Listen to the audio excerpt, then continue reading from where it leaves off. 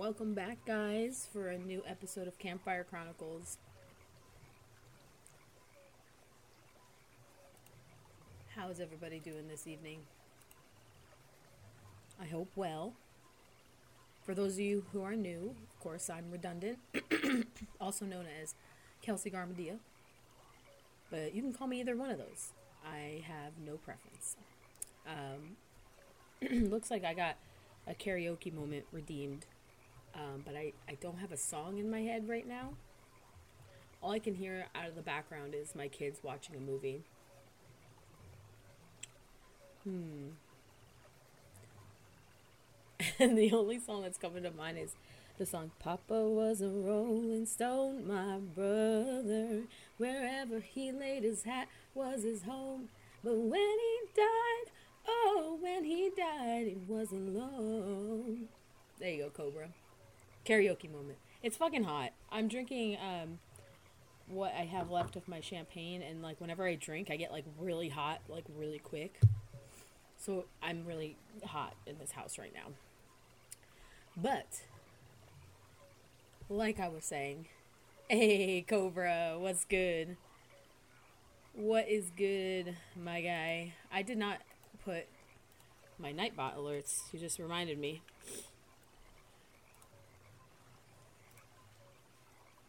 Here we go. It is so hot. I literally can't even. Anyway. So today on Campfire Chronicles, I wanted to talk a little bit about just what's going on with Activision. So why don't we get on into it, huh? So Activision has recently been under a lot of heat because their female employees and some male employees were being sexually harassed at work. And this isn't something that's new. This has been something that's been going on. I feel you, champagne and OJ. It's delish. That sounds delicious. But this particular lawsuit that's being brought up right now is not something that's new. The state of California gave, hey, I got him, coach, what's good? What is good, Jose?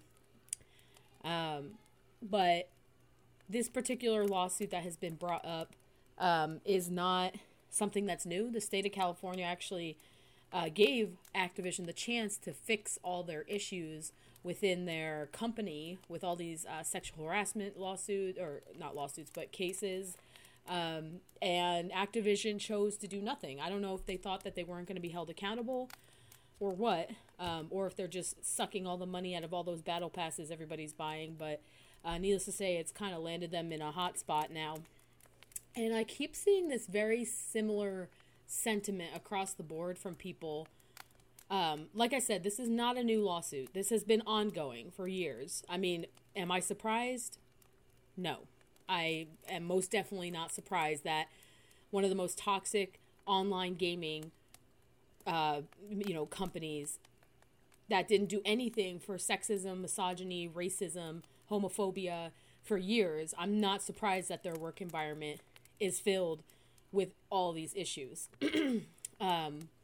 However, 2 years old. So that's just an indication of how long this has been ongoing and nothing's been done about it. But I've been having this very, this just doesn't sit right with me because I see people who think that this is a new lawsuit, just out of the blue, or people waited, like the people who are filing the lawsuit waited. So in some way, shape, or form, it's not true, I guess. Is that what, like, a lot of the arguments that I've been seeing, they believe that these people that are filing this lawsuit are lying. And it really bothers me because I see my friends making the same exact sentiment that, oh, well, they just waited and they just wanted money. You're fucking right. They do want money. They do want to be compensated for everything that has happened to them. Hey, Ducky. Hey, Iron Spore. What's good? But they do want to be compensated for the abuse that they had to endure at a workplace. And, nobody goes to work to have to put up with shit like that. Nobody goes to work and says, you know what, I'm going to deal with being sexually harassed for 8 hours a day, 40 hours a week. Right. King Cobra, it finally hit the public now because of a suicide, which is fucking disgusting. And it irritates me when I see these people out there. You know, I don't know what these people who worked at Activision had to go through. I know from my own personal experience with rape and sexual abuse that I had people who didn't believe me and who told other people not to believe me. And it was the hardest and darkest time of my entire life. And I dealt with that for years. And these women and some men who were being harassed at Activision, and then somebody lost their life because nobody was doing anything about it. And then you have these people who are sitting behind a keyboard arguing that they're not telling the truth because they waited too long. That's not how any of this works. I just want to put that right out here. And I agree, King Cobra, that is what crossed the line for me. And it crossed the line like way back when this lawsuit even came out, that there were women and men who were being harassed at work. You don't, like I said, you don't go to work to endure abuse. That is, I mean, okay, I joke a lot about sales and having to have gone to work and suffered through the workday, but I never felt or was sexually harassed while I was at work. Like, that was something that I never had to deal with. And if I did, I probably would have laid somebody out. So there's that. But these people who are sitting here arguing that it's not true because they took too long to report you're just spreading bullshit. It didn't take too long to report it. It took this long for Activision to finally be held accountable for it. That's the difference. Okay, check your whispers. Let me see here. I'm sweating. I'm sweating right now. Oh, let me open this.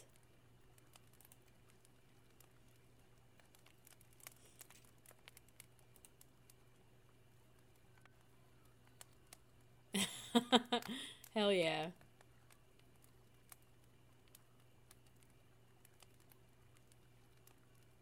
Hell yeah. That's awesome. Thank you for that, King Cobra. That's fucking awesome. That fire is mega hot. Yeah, it's like burning me through the screen, I guess, because I'm like, I've sweat. I am perspiring on my nose. But yeah, so I just wanted to kind of open up with this particular issue because, like, this is something that I am very passionate about as far as, like, speaking out against, because I went through a lot when I was in high school. And, you know, trigger warning for everybody, I was raped by people who I thought were my friends in high school. And, like I said, the friend who found me and saw it all happening told everybody not to believe me because I was ashamed of hooking up with these guys, which wasn't the case. It really fucked me up for years. And, you know, I never was quite the same after that. And I don't think that any of these people who are involved in this lawsuit will ever be the same. You know, they're dealing with public scrutiny because you've got these keyboard warriors saying, oh, well, why did they take so long to report it? Which is not even the issue. And I know how it feels to be called a liar when you know the truth. And it does not feel good.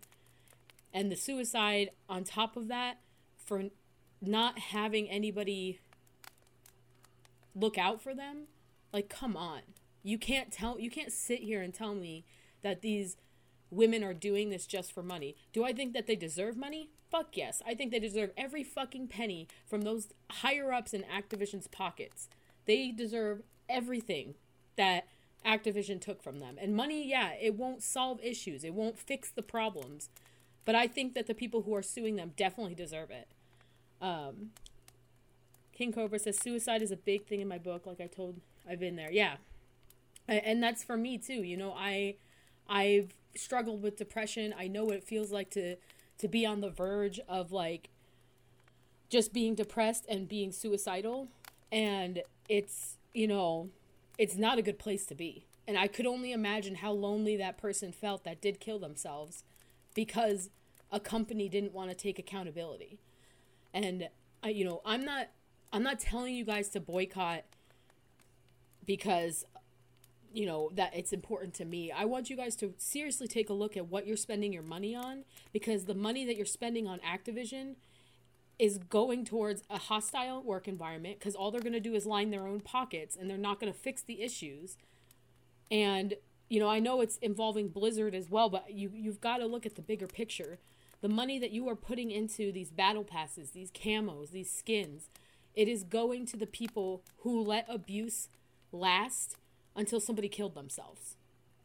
And you may not see it that way right off the bat, but that's how I see it. I refuse to purchase anything from Activision ever again, and until they fix this, and maybe not even after the fact, because you can't sit here for years and do nothing for your employees that are struggling and that are being harassed. It's disgusting. Disgusting business practices for sure. And women are queen. King Cobra says, and women are queen and men are kings. And a fur king is nothing without his queen. Women should be treated right. Amen. Amen to that. And it's, I won't buy another thing from Warzone. I agree, Weezy. I'm the same way. I'm like, I told my husband, I was like, I'm not buying the battle pass. Like, I'm not doing that. Like, we bought it a few times. And then I didn't know the severity of the situation that was going on there until it became public, which made me even more disgusted, because that means that it's just been shoveled under the rug with no press coverage for all this time. And you could not pay me enough money to work for a company like that. And like the fact that, there's all these job postings on Activision's website because of everything that's been going on, I'd be surprised. I wouldn't be surprised if they went bankrupt over this. All those women and the men that did suffer under that, I believe you, and I don't know if they'll ever watch this. I'm not gonna sit here and pretend like they're all watching it right now, but I believe you, and I think something needs to be done, and I hope that the justice system does not fail you like it's failed so many others. That's really all I can say on it. But that was kind of what I wanted to just open up with. I know it's kind of dark and not really happy-filled discussion. King Cobra says, I play chess, and a king is nothing without his queen to protect him. And it's, yeah, absolutely. Absolutely. The queen's the one that can actually do all the moves. Just saying. But, the only thing I can hope for is that justice will be served for the people who were harassed at their workplace. And I feel so horrible for the family of the person who committed suicide over this. And I hope that, they're not forgotten at the end of the day. And that all of the higher-ups in Activision get the amount of karma that is coming back their way. I hope that they go bankrupt and that they have to suffer the way that all their employees had suffered, without their, lining their pockets and forgetting about the fact that those employees that were being harassed were the ones who were keeping their company going. But that is that. That is on Activision, and I hope you guys take something away from this. And if you feel so inclined to boycott Activision and delete their games, I will encourage you to do that, but I will never tell you what to do. I don't think I'm going to be streaming or playing Warzone for quite some time. Lil Weezy says, we live in a patriarchy. Women still have a pay gap, misogyny, sexual assault. How many men have to worry about walking home alone at night? None. I've never met one. I would argue to say it's mostly straight cis men who don't have to worry about walking home alone at night. But if you're part of any minority group, females, transgenders, there are a lot of marginalized groups that have to worry about, am I going to make it home? I can't even walk to my front door without carrying my keys a certain way. My front door is maybe like 15 feet from my car. and I live in a good side of town. Like, it's just, you grow up as a female in this country, and you don't, like, I don't realize that, but, like, when I bring it up to any of my guy friends, they're shocked to know that that's what I think about 24/7. And it's just part of being a female in this country, and possibly even, I would argue, the entire world. I don't know why women are treated the way they are. I don't understand that, but here we are. And, you know, I think this lawsuit is going to be a real eye-opener to see what they actually come up with as far as judgment is concerned, because you can't get that life back that's gone. And like I said, I don't think any amount of money is going to solve these issues, but I do think that there needs to be payment made, especially from Activision. King Cobra says, I won't buy another game made by them, and I don't know if I will buy Overwatch 2. I was looking forward to it, and now I don't know. Yeah, I don't foresee myself buying anything Activision related for the foreseeable future. Lil Weezy, men tell women what to do with their bodies, etc. Men should all get vasectomies until they are ready to have kids with their spouse if they are so fucking worried about it. But that would be an overreach of government power, huh? If they mandated that the other way than what they're mandating it right now. All right, wolves, I'll see you in a little bit. Wheezy, you are preaching to the choir. Trust me. I get it. You know, I live in Texas, and right now, Texas, the governor is very concerned about the unborn children that could potentially live and be. He is very concerned about them, but let 23 children die in the state's care. 23 alive and living children. He let them die knowing they didn't have a budget, knowing they didn't have the resources. And I don't even want to know how many instances of abuse there's been, because I know there's hundreds, if not thousands, of cases of abuse within the foster care system in this state. But he is saying that if you are a woman in the state of Texas and you get pregnant and you don't find out till after 6 weeks, you can't get an abortion. So what is this really all about? I'm convinced that this system in this country, you know, the patriarchy, I'm convinced that at the end of the day, it's about capitalism. And here's what I mean by that, is that women who have children are producing workforce for the future. So if women aren't having children, which is what the case is right now, the birth rate's been the lowest it's been, I think, since they said the 70s. If women are choosing not to have kids, that means there are not enough people being born for the supply and demand of the workforce when they get old enough to work. So yeah, I think it all does. King Cobra says, I wait for women to get to their car or in their house before I leave. Welcome into cars at night. More men need to step up. Yeah. Yeah. I just think that, it's interesting to see this dynamic in this country. And, you know, it's always the guys that are lowest since the Great Depression. I knew it was like a long time ago.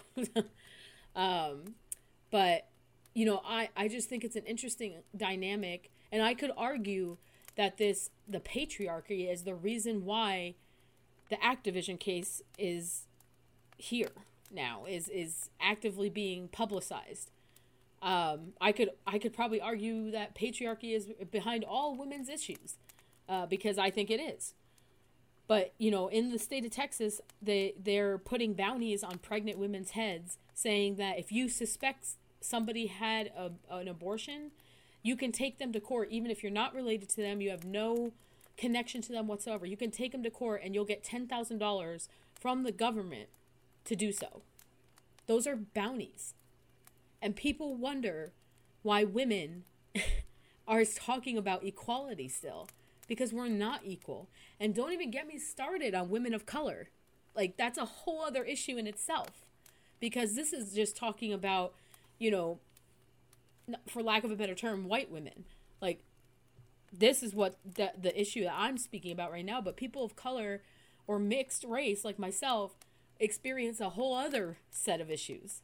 And I really truly think that the patriarchy you could boil everything down to men running the country. Like you could, or men running businesses, or men being in places of power. You could run that every issue within the United States down to that very notion. It kind of sucks. It kind of sucks. King Cobra says, I know I'm old school and not all men think the way I do. I will even leave the side of the road and put space between a woman I don't know to make her feel safer.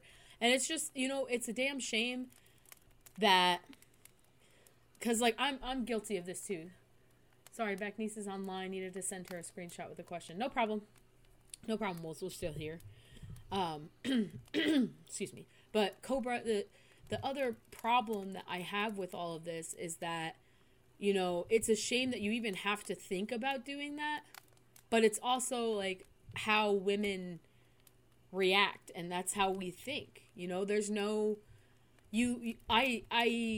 I hate to say it, but, like, I'll never feel like I'm 100% safe in this, walking down the street.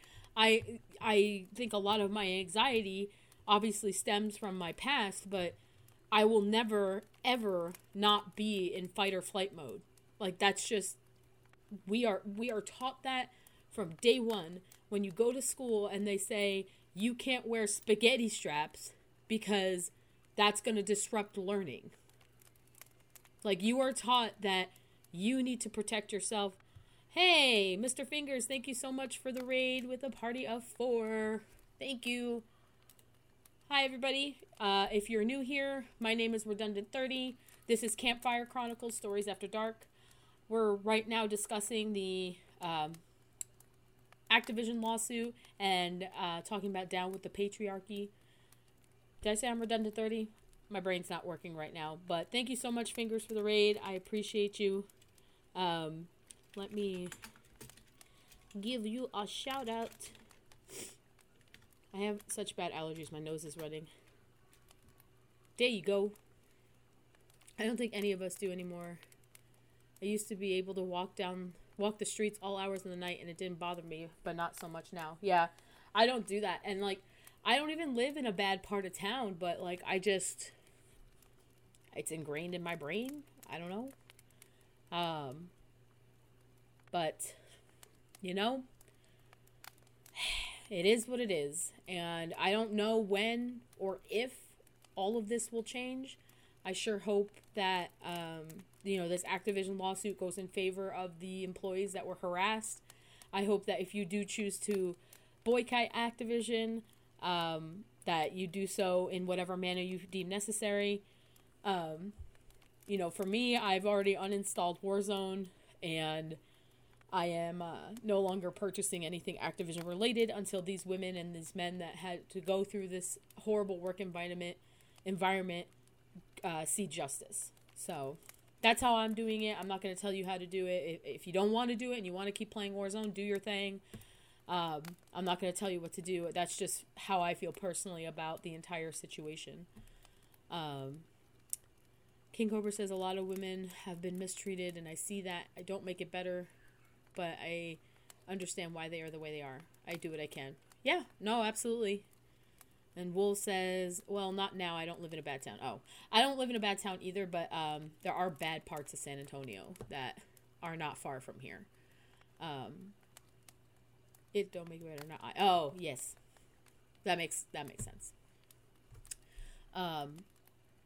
So that's kind of my take on everything that's going on with Activision. I don't have a fix for anything, but all I can hope is that down the road that there is justice that's served, and that Activision can revamp their entire company and get the people out of the top spots that were allowing this type of behavior to continue. That's all I can ask for. But let's talk story time, because I know we've been reading Disenchanted, and I want to pick up from right where we left off, but I don't remember where that was. I gave my son my phone, and this may have been a bad idea, but the only reason why is because he might call my husband about 6,000 times. Let's see. Okay, let me scroll down because I think we read past this part.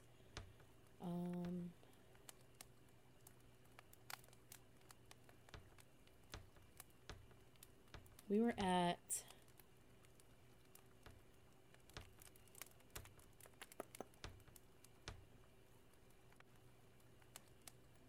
I think we were at here. Yeah.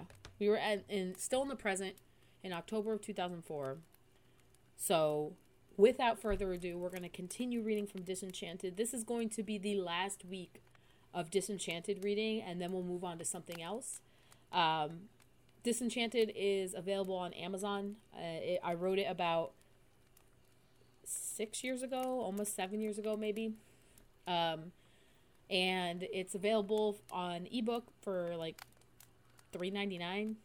Not too bad. It's also free if you have Amazon Prime. So, with that being said, let's get back into Disenchanted. My son is going crazy. I hear him in the background. Okay, so we're in the present October 2004. The sun warms Lily's skin despite laying on the iced-over bench. She listens to the birds talk to each other in the trees. Her earphones surely could be heard by them, but it didn't interrupt their gossip. Lily? Bradley says from the other side of the yard. She lifts her head off the bench about an inch. I'm heading out to work. Want to go to the coffee shop? No, I think I'm just going to stay here, she says. He nods his head and a look of sadness washes over his face. He climbs into his Mini Cooper and rolls down the driveway before speeding off down the main road. Lily lays her head down again and winces at the soreness. Even though the truck ended up 30 feet from the skid marks, police filed it as a car accident. She didn't remember how she got to the hospital. She vaguely recalls throwing the car out, though, out of fear. I brought some tea and scones, a voice says from the direction of the house. Noah stands at her feet holding an oil-soaked brown paper bag and a white coffee cup. Thanks, but no thanks, Lily says. She was tired of receiving I'm sorry packages from the family. I'm trying to apologize, Lily. Then why don't you just say it? Noah lets out a sigh and shrugs his shoulder. I can't win today. I'm sorry for yelling at you while you were in the hospital. I don't need your pity, she says, wincing when she pushes herself up. She limps through the snowy slush towards the back door. I'm not pitying you. Well, I don't need your sympathy then. She slips on a slick spot and catches herself on her sore wrist. A cry escapes her lips and Noah rushes to her side. He grabs her under her arm and hoists her up until she's standing. How's the pain? Excruciating. I saw your pill bottle in the trash this morning. Yeah. It was full. And? You fractured 3 ribs and who knows what else. You really should take them. Lily laughs. She pulls open the back door and hoists herself into the mudroom. Noah follows her into the house, fuming. What are you laughing about, Lily? He says, following her into the kitchen. Nothing. Why would you put yourself through suffering? Because the pain is the only thing keeping me from having an episode, she says, bracing herself against the kitchen island. I see his face every time I close my eyes. Pain is the only way I'll forget this happened. Noah lets out a long breath of air. She pushes herself down the hallway and up the carpeted staircase, leaving Noah staring at a spot on one of the tiles. A knock at the door jolts Lily out of her sleep. She struggles out of bed to her window seat and peers out of the small gap in the curtain. Samuel appears from the bottom of the window and waves. What does he want? She says. The stairs creak in uneven patterns as Lily hobbles down them. She opens the door a crack and the cold air blasts in on her face. Hi, if you're here to tell me I told you so, let me know so I can slam the door in your face before you start, she says, preparing herself to do so. I'm sorry you got hurt. I didn't want that to happen to you. Thank you. Anything else? Still wondering how you got to the hospital? Lily looks at him with slanted eyes. How did he... You followed me? Caleb had been talking for weeks with his friend about locking you in the mausoleum. I didn't want you to have to go through that. Why? You don't even know me. Because I've been an observer my whole life, and I'm tired of people getting hurt from me not doing anything with my life. Lily frowns. Samuel looks young, a little older than her maybe, but not by much. Yet he speaks like he's been around for much longer. Want to go for a walk? Lily blurts out before she can stop herself. I'd like that, Samuel says, flashing a smile. Lily slips sneakers on along with her black peacoat. She closes the door behind her and limps down the stairs. The walk starts out in silence. Even the birds stop chirping to listen in. She turns and notices the slightest bit of scar showing from under his scarf. He glances out of the corner of his eye and adjusts it until the scar disappears behind it. Why do you hide that? She says, nodding towards his neck. It's not something I'm proud of, he says, shoving his hands in his pockets. A lot of bad memories and selfish behaviors lie within that scar. Did you try and kill yourself? Samuel flicks his head over to her, wide-eyed. I have, on more than one occasion. Why? That's a whole other ballpark. Besides, you didn't answer my question. No, this scar was not a suicide attempt. Do you really get homeschooled? Yes, she says immediately. Are we actually going to be truthful with each other? I saved you from the slow, miserable demise of hypothermia. I think I deserve a little honesty. She lets a sigh, then a small laugh escape her mouth. No. Well, that's not fair. No, I'm not homeschooled. Oh. Well, what do? I run. A lot. Why did you follow me? I told you already. Caleb was going to do more than just scare you. Yeah, but you had more behind your motive. She lets the accusation sink in for good measure. What was the real reason? Samuel lets out a laugh and smiles. I wanted to get to know you, and I was afraid of those guys were going to hurt you before I could. Lily squints at him. Why would he want to get to know me? I've blended in, haven't spoken with anyone other than Caleb in town. Oh, stop it, Lily. You're doing that paranoid thing where you yell at each side of your conscience. She shakes her head and lets her loose curls fall in her face. Want to go to the coffee shop for lunch? He says, pointing in the general direction of town. She says, looking back over her shoulder. If she was healthy, she knew she could outrun him, but she's injured, and even the thought of moving a muscle makes her double over in pain. Sure. Don't sound too excited, Samuel says, nudging her shoulder. How old are you? She responds. Samuel pauses for a few seconds, then answers 20. Why did he pause? What, did you forget your age or something? It's just been a while since anyone's asked me that, that's all. Have you always lived on the West Coast? Why is he asking me that? Do you think he knows who we are? No. Have you? He laughs. No. I lived in Boston, New York, and before here, Chicago. Lily's nerves shatter. He worked for him. He waits for Lily to respond, and when she doesn't, he turns toward her. She looks at him, fear flooding her eyes until she feels like she's drowning. What's the matter? Who are you and where are you really from? Boston. Are you all right? Why are you asking me all these questions? 'Cause I want to be your friend. Why? Samantha, your face is so pale. Are you feeling... Answer me! A tree explodes along the forest edge, sending wood chunks into the air. Lily cries out, clutching her ribs. She collapsed to her knees. Jesus, Samuel says, covering his head with his arms. Are you all right? Did a branch hit you? No, she says. The pain from her bones flushes the paranoia out of her head. He must think I'm off my meds. I'm sorry. It's okay. What was that all about? Lily winces and turns her head to the exploded tree. Nothing, she says. She lets the silence sink in for a little longer and then takes a deep breath in. Chicago is the last place I lived. She looks up from under her eyelashes to catch his reaction. Nothing. Good.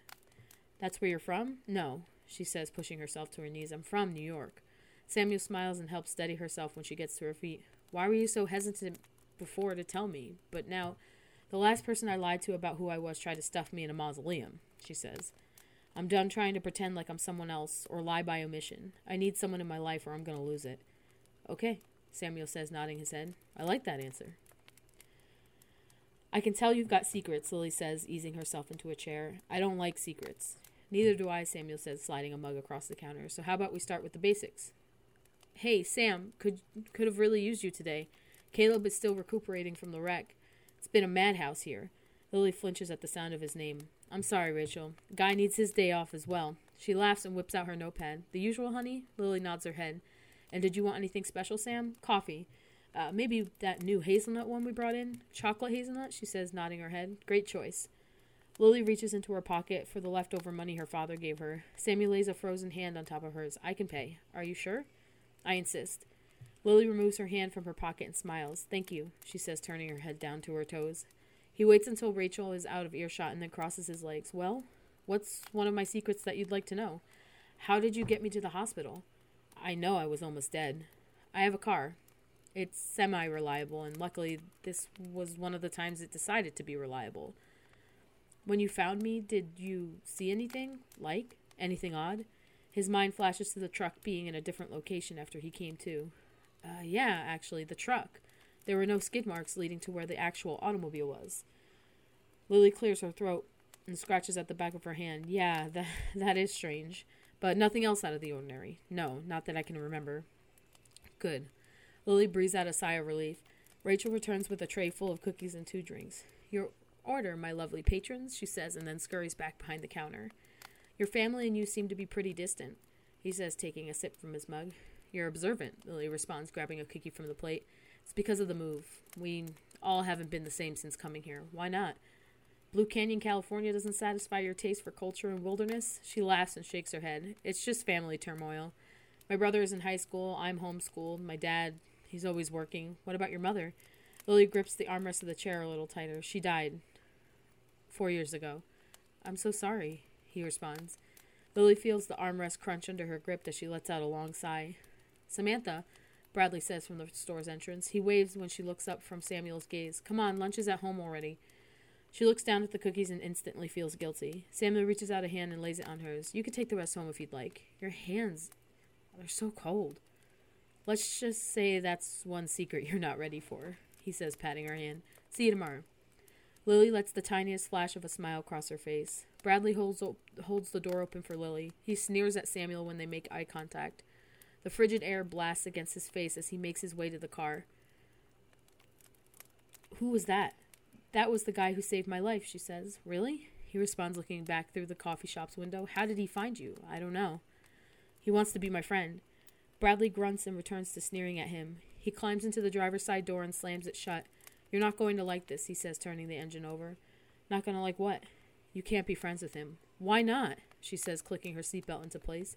Bradley makes a U-turn and begins driving back towards their house. He sounds like he's too interested in you.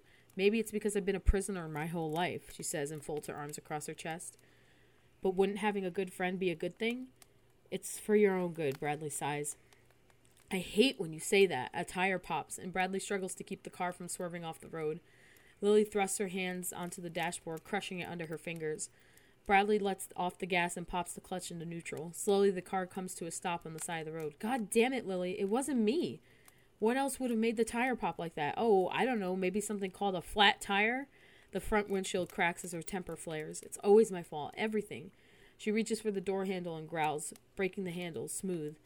She rams her shoulder into the door and it explodes open. Lily, don't do this. I'm not. Keeping me locked up is. The crack crawls from across the windshield. Lily's vision tunnels and she collapses to her knees. Her brain lights on fire, sending a searing burn down her spine. Wetness falls down her face as her body starts to tremble. Lily, Bradley yells, running around the car. He catches his daughter before she collides face first with the pavement. She seizes in his arms and struggles to breathe. The ground begins shaking under them. Come on, baby girl, please snap out of it. She makes a gagging sound. Bradley lays her on her side and places his hand under her head to prevent it from slamming into the pavement. He reaches into his jacket and pulls out his prepaid cell phone. He dials a number to the psychiatric hospital. Dr. Jenners, a voice says on the other end. Doctor, it's Richard Jones. Samantha's seizing again. We got into a wreck. I'm sending someone over right away, he responds. Thank you. Oh, and doctor, bring your sedative cocktail. Erotic, scary stories. What's good, People vs. OJ? Hey, Simpson, how you doing? We're just reading from Disenchanted right now. Disenchanted is a novel that I wrote a few years ago, and this is actually the last reading before I switched to a different story. So you made it just in time. Just in time. Thank you so much for stopping by. So we are on chapter 3 now in Lily's story. Mr. Jones, Dr. Jenner says, holding his office open for him. Hello, doctor, Bradley says, coming through the doorway. Thank you for getting the extra test done so quickly. A CAT scan was probably the best decision for Samantha. Please have a seat. Bradley sits in the brown leather chair directly across from the doctor's desk. He removes his jacket and throws it over the armrest of the chair next to him.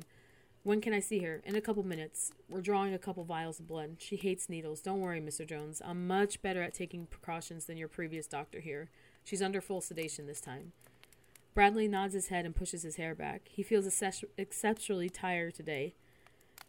The seizures kept him on edge all hours. Lily wasn't sleeping either. He was sure it was the nightmares that triggered the seizures, but after today's seizure in broad daylight, he knows something is wrong. The good news is that Lily herself seems to be getting better at controlling the amount of episodes she's been having, the doctor says, flipping through her file. Aside from the car, it seems like she hasn't had many other ones, voluntarily at least. Yeah, she seems to be relatively peaceful most of the time, Bradley says. Have you been doing anything differently? I let her out of the house. The doctor's eyes go wide. It's in a controlled environment. She goes to the coffee shop for lunch, only 30 minutes, and then I pick her back up and bring her home. That's a very big risk, Mr. Jones, the doctor says, laying down Lily's file. You realize that one small trigger could start something much bigger than allowing her a little freedom. Yes, I do. But keeping her locked up was wrong. Her seizures were 10 times more severe. She nearly choked me to death one night when I woke her up.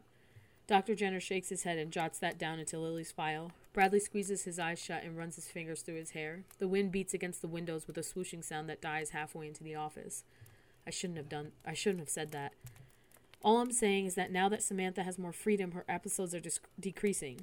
That was the whole point of our old doctor sending us here. They said your facility would be able to handle her, Bradley says, holding out his hands.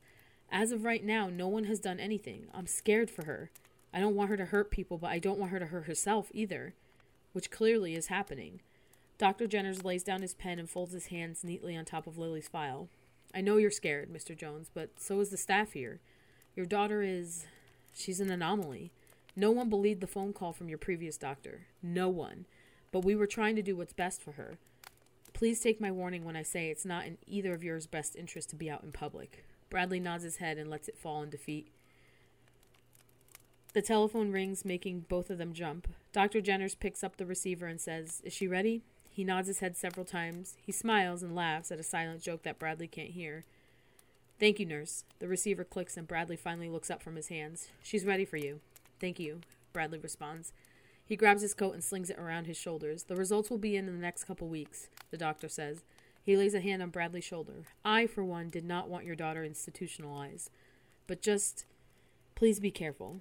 I wouldn't want you to regret giving your daughter extra freedom at the expense of someone's life. Bradley nods his head and attempts a smile. He buttons his jacket and marches from the room with a pit in his stomach. Wait, you're an author? Yes, I am. People vs. OJ. I am an author. I've written 5 novels and several short stories. They're kind of featured a little bit all over the place. I can pop up my socials. My social medias. Something happened. Thank you. I don't know what... It didn't notify me what it was, but thank you for whatever just happened. I think something's wrong with my my notifications for hosting. So if you just hosted me, I really appreciate you. But I'm assuming that's what it is. I don't know why it doesn't notify me. Thank you so much for the lurk, Mystic Wolf. I appreciate you. But here's some of my social medias. There's a link in there for my books, and it takes you to my Amazon page, which has King Matt hosting me. Thank you so much, King Matt. I appreciate you. I don't know why it doesn't notify me when somebody hosts. Something probably to do with Streamlabs. I'll have to check into it. But thank you so much. But if you go to my socials, I have a page. I have a author website, and then I also have my Amazon page, and you could check out all the books that I have on there. Good times. Good times. And I'm going to give you a shout out, King Matt, because you the shit for hosting me. Thank you so much. So that's so dope. I appreciate that. It's one of my big passions. I went to school for it way back when in 2012. And that's one of my favorite things to do is write. I haven't been able to write this dang short story that I keep telling Ducky I'm going to write. And then I put it off because I like video games too. I have a problem. So the next section here, this is going to be from the past. And for those of you who are new, this is from Samuel's story. So Samuel's the other character that you heard from earlier in the chapter. And this is the past story of how, I guess you could call it his origin story. So this is the past in July of 1936.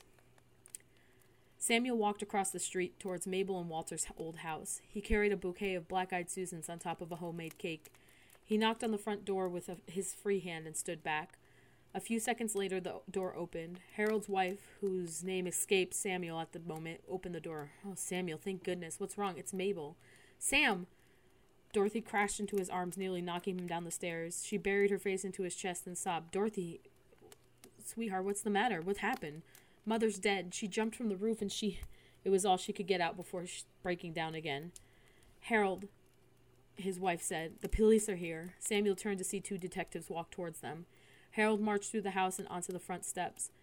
Thank you, he whispered, gripping Samuel's shoulder. He hurried off to the detectives and began talking with rapid hand movements. Come on, let's go for a walk, Samuel said in Dorothy's ear. I can take those from you, his wife said, scooping up the flowers and cake. Dorothy nodded her head and let Samuel walk her down the steps. They walked down past the gawking stairs and whispered secrets until they reached downtown. He stopped in front of his old house and let out a long sigh. When I promised your father I would look out for you all, I never thought I would have to deal with more than I could handle. I loved your father when we were close. He was my best friend, but we were not on good terms when he asked me to watch over you all. Dorothy looked up at him with hot tears spilling out of the corners of her eyes. He thought I was crazy, and I proved him wrong. Do you know why my mother killed herself? Dorothy said, looking at his old home. There are some things that are broken in people. Some are born with it, it grows with many of them, and others reach a certain point in their lives and it shatters, he responded, brushing tears from her cheek. I think your mother was one of the ones who just had too much thrown at her. She broke. But things were getting better, she said, shaking her head. She leaned into Samuel's hand on her cheek. It was like Dad died years ago. Time is irrelevant, he said. Things like death last forever. He looked back at the boarded-up house and let out a sigh. My wife died in my arms 17 years ago in there. Dorothy glanced at the house and then back at Samuel. She reached her hand up to his neck. I'm sorry, Sam, she whispered. I broke that day, and I'm still not fixed, but... Dorothy pulled Samuel towards her and crushed her lips against his. He froze, his arms dangling at his sides. Her tears on her cheeks mixed with the grittiness of Samuel's 5 o'clock shadow. She pulled her head back and her cheeks turned a brilliant shade of red. I'm sorry, she said, covering her mouth. I should go. Samuel grabbed her before she could rush down the street. He pulled her in and kissed her again. He needed someone to stop the spiraling. The only thing preventing him from throwing himself off a bridge or in front of a car was her, a young girl whose world was crumbling in front of her. As wrong as it was for Dorothy's sanity, he wouldn't stop kissing her. You're going to hell, Littleton. Mabel's funeral was silent. She was buried with the flag that she was given at Walter's funeral, the casket lowered into the ground next to her husband's grave. Dorothy turned her head into Harold's chest and muffled her sobs into his suit jacket. He looked across the gravesite at Samuel. They made eye contact, and Harold shook his head towards Dorothy. Samuel nodded and walked around the small group to where the family stood. As the pastor read a eulogy for Mabel, Harold leaned towards Samuel. I know I haven't been the nicest person to you, he whispered into his ear, but thank you for looking out for us the past couple months. Samuel nodded his head. Dorothy looked away from Harold's chest and into Samuel's stare. Her eyes looked less gray than usual in the funeral air. She swiped the back of her hand across her cheek and attempted a smile. Samuel held out his hand and she took it without hesitation. Thank you, she said in a hoarse voice. You don't have to thank me, Samuel responded. She squeezed his hand and rested her head onto Harold's chest. Harold gulped down the rest of his tea and placed the mug onto the saucer. Daddy, Harold's son said. Yes, Harry, he responded. Are we moving out now? I don't want to stay here tonight. Harold grimaced and looked over at Samuel and Dorothy sitting across from them. Dorothy frowned and looked back at her brother. Why don't you see what Mommy is doing, he said. His son nodded his head and ran off towards the stairs. What was that about, Dorothy said. Before you get mad and start screaming, Mother's dead and you're just going to leave? Let me explain. The dirt hasn't even settled on her coffin and you're already making plans on leaving? My job is done here. The hell it is, she said, standing and shoving her seat from the table. You haven't done anything here that you actually wanted to. If it weren't for me writing you, you would have still been in Lowell. Dorothy, I came here because I was worried about you. I didn't think you would be able to handle the stress of running a household, so I came by to keep things organized before... He took a deep breath in and rubbed the back of his neck. Before what? She said, raising an eyebrow. Before we sell the house, Harold said, looking up at her. Dad left the house to me, and honestly, it's not worth keeping around. This is where I live, Harold. How could you not tell me about this? I was trying to bring it up to you at Harold's birthday, but then Mom... Dorothy scoffed and turned her back to him. She crossed her arms and tried to process the thoughts bouncing in her head. How could he do this to me? A buyer already signed, he said, standing from the table and straightening his suit jacket. If you need help packing... Dorothy turned and slapped him across the face simultaneously. Don't you dare pretend like I'm all right with this. And that was for being a jackass about it. She marched off in the direction of the stairs, and after several seconds, her door slamming echoed throughout the house. You're selling the house out from under her? Why? My father left the house to me, Harold responded, rubbing his face where Dorothy's hand made contact. I was not going to keep putting money into it until Dorothy finally works up the courage to settle down. So you're forcing her to settle down now? She's only 17. She can stay with us in Lowell. I found her a job as a secretary for the army, but she said she didn't want to move there. And who do you think you are? Her father? Same question stands for yourself, Samuel responded, pointing at him. She's living in a fairy tale land, he says, shaking his head. Dating who she feels like at the moment, accepting gifts from men she's not interested in. It's disgusting and embarrassing, to say the least. Then let her stay with me. I promised your father I would look after her. It only seems fair that she gets to choose when she leaves. And you think you know what's best for her, do you? Harold pushed the air from his lungs out through his nose. He turned and paced the kitchen table, weighing Samuel's proposition. She has to be packed and ready to go by tomorrow night. Samuel nodded his head. Okay, she's all yours then. Thank you. But if anything happens to her, that's on your conscience, not mine, he responded, pushing a finger into his chest. I understand, Samuel said. Harold nodded his head and walked from the room. Samuel fell back into his chair and let out a sigh of relief. He didn't want to lose her. If she moved to Lowell, something could happen to her while she's there. Someone could happen to her. The thought of losing her because of distance scared him more than he wanted it to.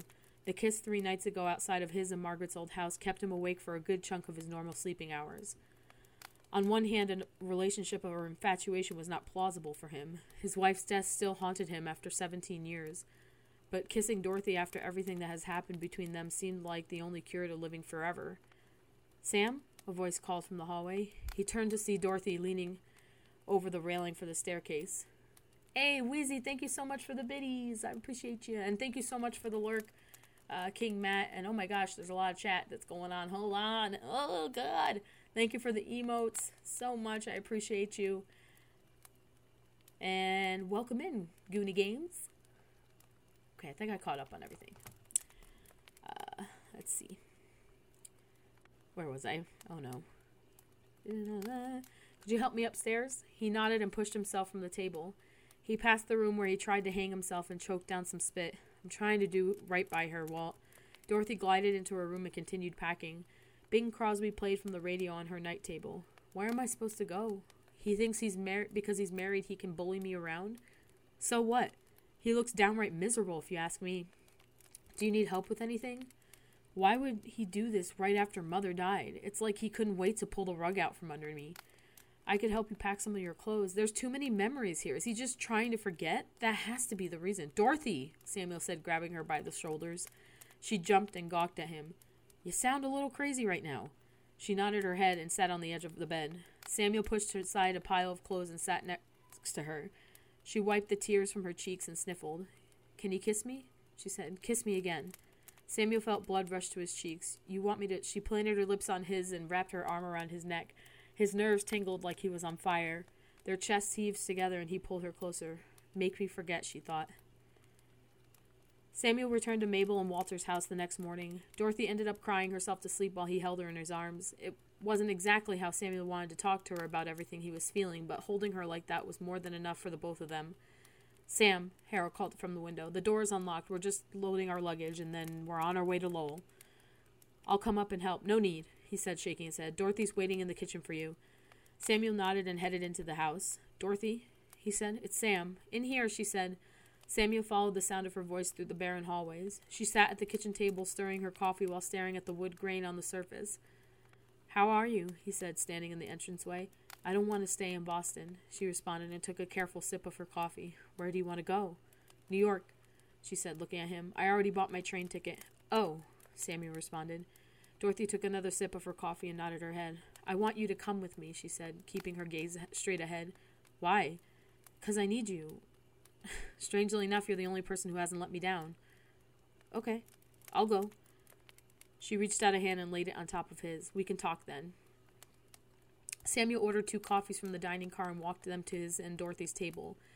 Thank you, she said, breathing in the aroma. You're welcome, he said. You've always been so nice to me for no reason, she said, laying her head on hand on his. The cold shocked her initially, but she let it linger for a moment longer. I'll never understand why, but you've made my life a little easier. Samuel smiled and nodded.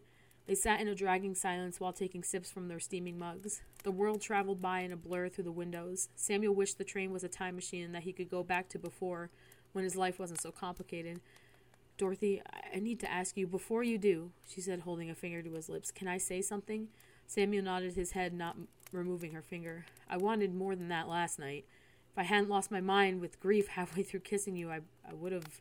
Dorothy, Samuel said, pulling her finger from his lips. I'm not sure what kind of men you've dated, but I wasn't expecting that from you. I know.